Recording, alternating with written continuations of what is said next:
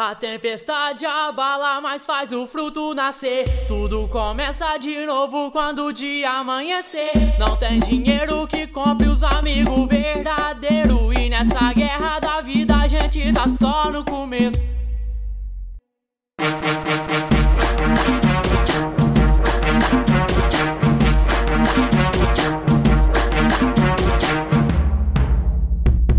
A tempestade abala, mas faz o fruto nascer. Tudo começa de novo quando o dia amanhecer. Não tem dinheiro que compre os amigos verdadeiros. E nessa guerra da vida a gente tá só no começo. A trairagem é rotina de todo ser humano. Se esquivar dessas cobras já é o primeiro plano. Desde o começo lá atrás, quando não era ninguém, lembro cada um que falava: moleque, tu vai além. E dentro dessa rotina foi onde eu aprendi: tudo tem sua hora e não vai se repetir. Minha voz vai andando dentro dessa quebrada. Mais um sonho de moleque pegando a estrada. Injustiça me dói, falsidade me corrói, mas pra família verdadeira eu digo é nóis. Das pratas e dos ouro, tá ligado? Eu troco por amor e paz. Levanta a cabeça, amigo, a guerra não terminou. Meu armamento é minha voz e meu escudo é o Senhor. Na dificuldade, também na vitória, os verdadeiros prevalecem fazendo a história.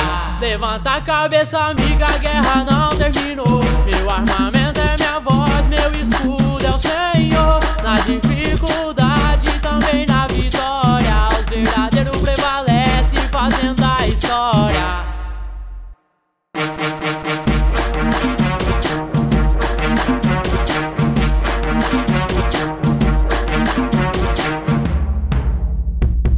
A tempestade abala, mas faz o fruto nascer. Tudo começa de novo quando o dia amanhecer. Não tem dinheiro que compre os amigos verdadeiros. E nessa guerra da vida a gente tá só no começo. A trairagem é rotina de todo ser humano. Se esquivar dessas cobras já é o primeiro plano. Desde o começo lá atrás, quando não era ninguém, lembro cada um que falava: moleque, tu vai além.